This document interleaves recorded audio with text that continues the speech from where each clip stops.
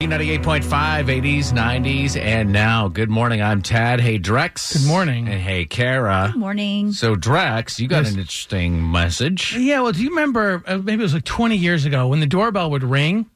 Wouldn't you get excited? Like, Yeah. we're having company. Someone's here. Yeah. Yeah. Now when the doorbell rings, it's like, who's here? Right. Oh, my gosh. Like you shut off all the lights and you hide in Check your... the app. Right. Who's at the door? Yeah. It's like the same as if a tornado warning was issued. So we got the doorbell rang about 8:30 a couple nights ago, and it was a guy. Open up, and he says, "Hey," and I see his big white delivery truck out in front of my house. He goes, I just hit your backed into your mailbox. Guy. Like, oh, you know what? Thank you so much for coming up. And Yeah. you probably, it was 8:30. No one's around on our street. You probably No could have hit the kidding. mailbox and just took off. Yeah, but instead you came up, admitted to it, and now I own FedEx. Yeah, right? So, we exchange information, and he goes on his way. I shut the door, and I go over to my phone, and I actually have a missed call and a voicemail from my neighbor. Take a listen to that voicemail. Hey, dude, your mailbox just got knocked off by a guy in a delivery truck. I chased him down the street, and now he's going back to your house. Anyways, if you're home, come on out.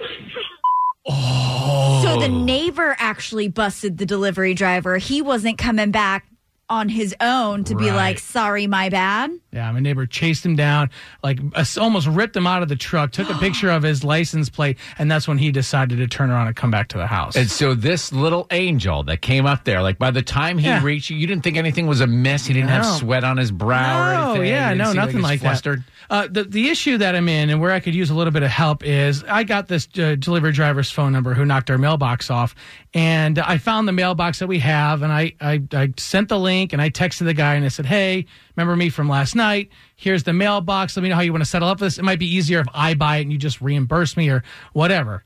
So that was 2 nights ago. Mm-hmm. All right. So now we're almost 48 hours away from when this happened, and I've heard nothing from him. Mm-hmm. And one of my character flaws is I'll just, people have like a fight or a flight thing. I tend to just flight.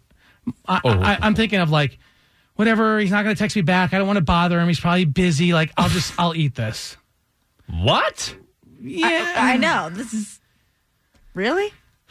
So so I'm torn in that because I want to go back at him and be aggressive. Like, dude, come on, text me back. You owe me money. Right. But the other side is like, why are we bothering with this? This guy's probably busy. I just want this to be over. I'll just Guy's probably busy trying to, how many mailboxes in this town is this guy destroyed and didn't have a nice neighbor to chase him down? I just feel bad, like hassling the guy. It's just an insurance claim, though, right? Like, Yeah, he said he doesn't want to get insurance? his. If he doesn't want to get into it, then he needs to fess up and pay for it. Yeah, that's what he said. He doesn't want to get his insurance involved in it and pay his deductible. He said he'd rather just pay cash. Does he work for a major company, or is he one of That's- these guys that rents a U-Haul van and delivers? It's more like that. More that guy? Yeah, it's more that guy. great. So I'm just a little. I don't know what to do because I don't want to bother the guy. I feel, like I'm on his case a little bit, but I also don't want to. I want to stop this passive behavior that I've had in my life.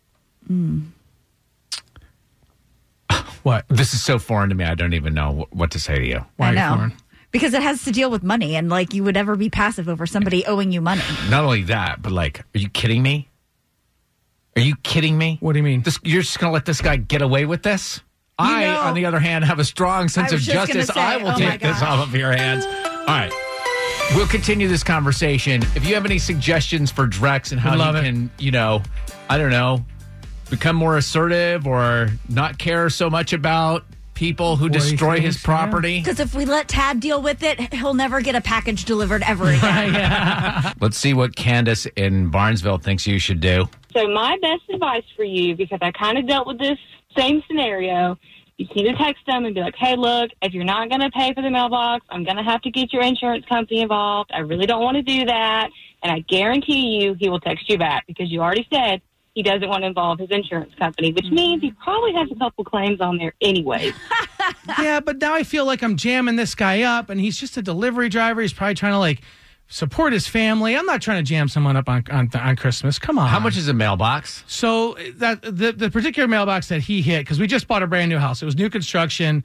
The mailbox is not cheap. It's like $200. $200 mailbox? Yeah. Shame on you.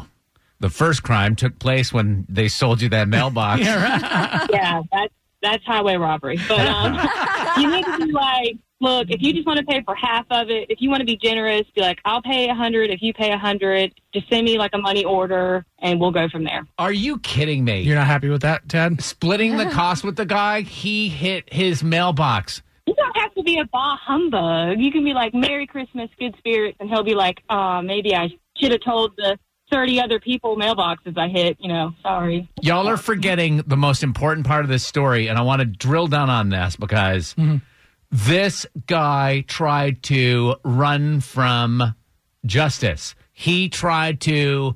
He did. Yeah, but which means that he is dangerous and he's a criminal. And I don't want to interact with that kind of person. It means he needs to learn a lesson. Oh, I don't like teaching people His supervisors need to be contacted. He probably doesn't have supervisors. Like you said, he probably just rents a U-Haul and has a ton of stuff to deliver, and he is his own boss. Like I said, if we let Tad deal with this, Drex will never have a package delivered to his home ever again. Yeah. Drex, if it's going to cost you $200 every time somebody delivers a package, I would ask, do you want to have any packages delivered? Yeah, right. Are you offering it? Without the ones like you, who work tirelessly to keep things running, everything would suddenly stop. Hospitals, factories, schools, and power plants, they all depend on you. No matter the weather, emergency, or time of day, you're the ones who get it done. At Grainger, we're here for you with professional-grade industrial supplies. Count on real-time product availability and fast delivery. Call, click Grainger.com, or just stop by. Grainger, for the ones who get it done.